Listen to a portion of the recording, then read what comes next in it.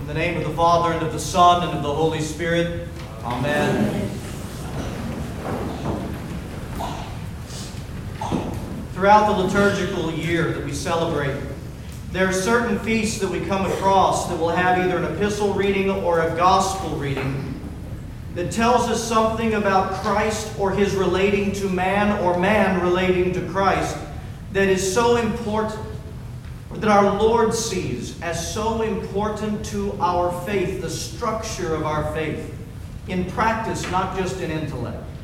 It's so important to him that he would take that event and have it locked into either the divine liturgies or into the prayer services of the church eternally, so that his people, by voicing these events, might take into themselves the faith, the belief, the relationship with them that is presented there in the Scriptures. We had a perfect example of this on Friday night when we celebrated the presentation of Christ in the temple, otherwise known as the purification of the Blessed Virgin Mary.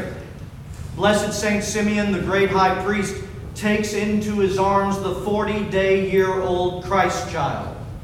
And it's revealed to him that he's holding in his arms the Word of God, that he's holding in his arms his own salvation. And the response of Saint Simeon, prompted by the Holy Spirit, was this great song of praise as he would lift up Christ to God and voice his praise in what we know as the Song of Saint Simeon. We know it in our Vesper services as the Nunc Dimittis. But that event our Lord deemed so important for us to take into ourselves that he would have it placed in the Vesper services of not just the Western Rite, but both the Eastern and Western Rite services in his holy church, so that we might grow with the same song of praise in our hearts at the reception of Christ, who is our salvation. And today we have yet another event in our gospel reading on this particular Sunday that would become locked into the liturgies of the church at a very pinnacle part of the service of the Mass. So we need to attend to it and see what is it that our Lord is doing as we cooperate by obediently following these instructions in the Mass. I want you to listen once more to a portion of our gospel reading from the Gospel of St. Matthew, and I think you'll recognize what has been taken from this and been in the Mass, all the way back to the Mass of St. Gregory in the 300s. Now when Jesus had entered Capernaum, a centurion came to him, pleading with him, saying, "Lord, my servant is lying at home paralyzed, dreadfully tormented." And Jesus said to him, "I will come and heal him." The centurion answered and said, "Lord, I am not worthy that you should enter under my roof, but only speak a word, and my servant will be healed. For I am a man under authority, and I have soldiers under my authority." Jesus responds to the centurion in a way that we need to pay attention to. Listen to his response. And it tells us a bit why it's so important that this would be in the Mass for us to grow in our faith. Jesus responds to the centurion, saying, and to all those around him, "I say to you that I have not found such great faith in all of Israel." And he turned to the centurion and said, Go your way. As you have believed, so let it be done for you." Jesus himself looked at the response of the centurion, saying, "Lord, I'm not worthy that thou shouldest enter under my roof, but speak the word, and my servant will be healed." He looked at him and he said to all there, proclaiming a truth, "I've not seen such great faith in all of my people Israel." And it begs the question then, what is it about the centurion's faith in our Lord Jesus Christ that prompted our Lord to make such an incredible statement about the measure of the centurion's faith? Because it's for us. I want to give you two things today. Two things about the centurion's faith that we must grow into as Christ continues to give us that great gift of faith. The first is this. The centurion approached Christ knowing absolutely that Jesus had the complete authority to grant his request. You see, there was no doubt in the centurion's mind, based on what had been revealed to him, what he'd heard about Christ, perhaps even seen Christ do in the area.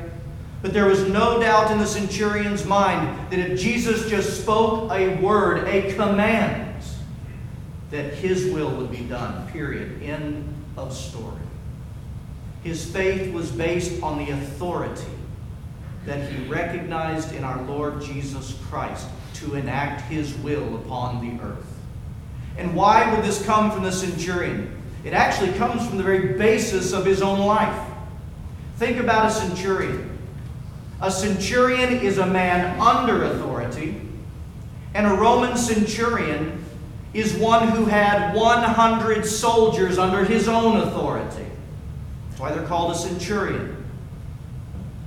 And this centurion knows that if he gets a command, he will obey it and it will be done. The centurion also knows that if he issues a command to his 100 soldiers, he does not have to worry about it. What he asks to be done will be done absolutely. That's the way that the Roman militia worked. And what is he perceiving in Christ? That same power of authority. Speak the word Jesus. That's all you have to do. You don't even have to come to my house. Issue the command, and it will be done as you have commanded.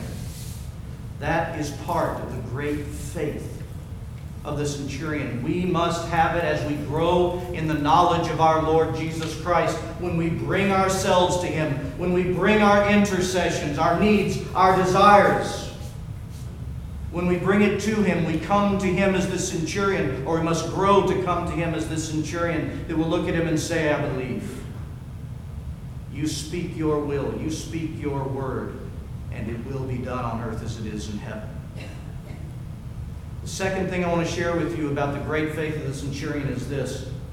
The fathers speak greatly of this, that the centurion approached Christ in the beautiful virtue of humility. The beautiful virtue of humility. I'm going to give you two aspects of this humility that we see here. In light of the revelation of Jesus Christ, what he perceived, what the centurion perceived, at least at that point in his life, at the revelation of Jesus Christ, he comes and he sees Christ for who he is, and he also recognizes something about himself. Because what comes out of his mouth? Lord, I am not worthy. Lord, I'm not worthy that you should come under my roof. And here the fathers say that we see the same humility that Christ spoke of when he spoke of the parable of the Pharisee and the tax collector. And with the tax collector, if you remember, he comes before God to pray at the temple, and it says that the tax collector, unlike the Pharisee, stood afar off. He wouldn't as much raise his eyes to heaven, but he beat his breast, saying, God, be merciful to me, a sinner. This is the humility by the centurion saying, Lord, I am not worthy. My friends, I feel it's very important that we understand what we're saying when we say, Lord, I'm not worthy. When we make that statement rightly, humbly before God, we are not saying that in our person, created by God, recreated by God in the waters of baptism, made a son and daughter of Christ, we're not saying we have no worth. How could we make a statement, I'm unworthy, believing that we have no worth in ourselves to the very God who became incarnate to come and rescue us? How much worth is in every human person, every human soul that our Lord has knit together in their mother's womb and breathed life into? It's not that we're saying in our human person there's no worth to God in us. Rubbish. There's so much worth. What are we saying when we say, Lord, I'm not worthy? We're saying the very words of the prophet Isaiah from Isaiah in chapter 6. When we're told that Isaiah has this glimpse of the perfection of the holy temple eternal. And in it he even sees just the train of the robe of God filling the temple. He sees the cherubim singing their worshipful songs. What does he sing? Absolute perfection and glory.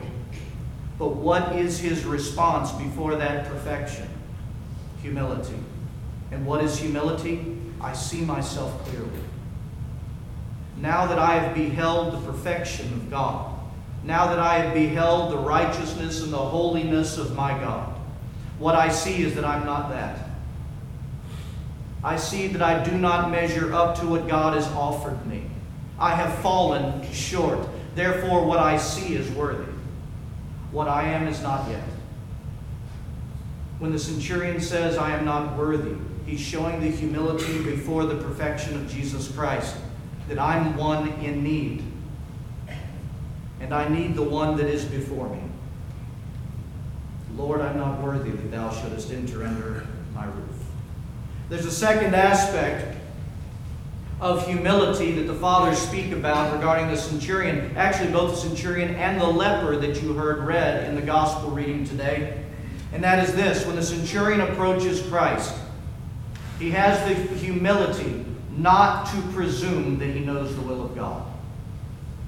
He has the humility not to presume that he knows the will of God.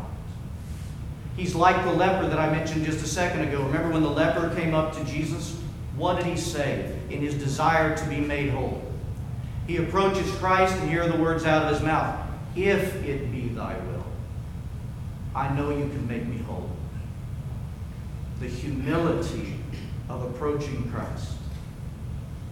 My friends, we have the tendency sometimes, and it's very human and understandable, but let's recognize it for what it is. We have the tendency in prayer and intercession sometimes to unload, which again, there's nothing wrong with. God can correct anything we bring to the table.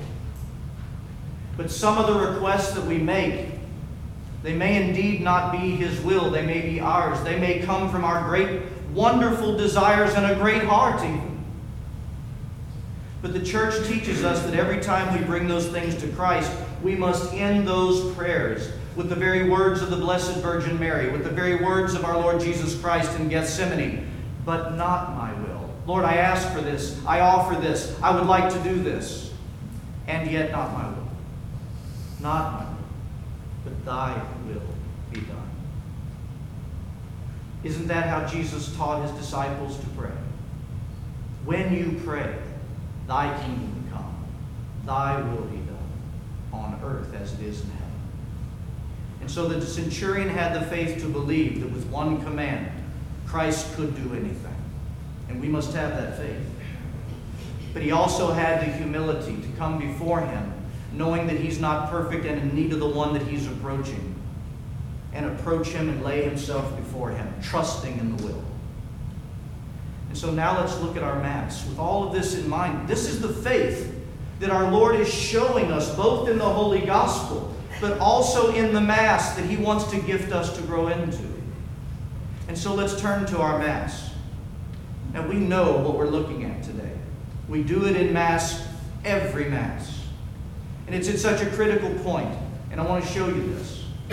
It's at the point where the priest turns from the holy altar with the consecrated chalice and host, the wine that has been made by Christ, the blood of Christ, and the bread that has been made the body for our life everlasting and a cleansing of our sins. And the priest turns and he presents our Lord to us. And what are the words out of the priest's mouth? Behold, the Lamb of God. In other words, the Lamb of God is present. The Lamb of God is most certainly here before you, before me. And what is the response of the Christian? It's the response of the centurion. It's the faith of the centurion who beholds God in Christ and says, Lord, I am not worthy that thou shouldest come under my roof. But speak the word only, and my soul shall be healed. I pray that every time we do this from now on, that every Mass you will remember that our Lord is wanting to gift you with faith, even in that moment, that you might grow in the faith, believing that by the command He can heal your soul. And also approaching Him in humility, that He might take the unworthy, the fact that you are not perfect, holy, and righteous, and by grace through that very sacrament in your own lives, bring you to such a state, being made whole. In the name of the Father, and of the Son, and of the Holy Spirit. Amen.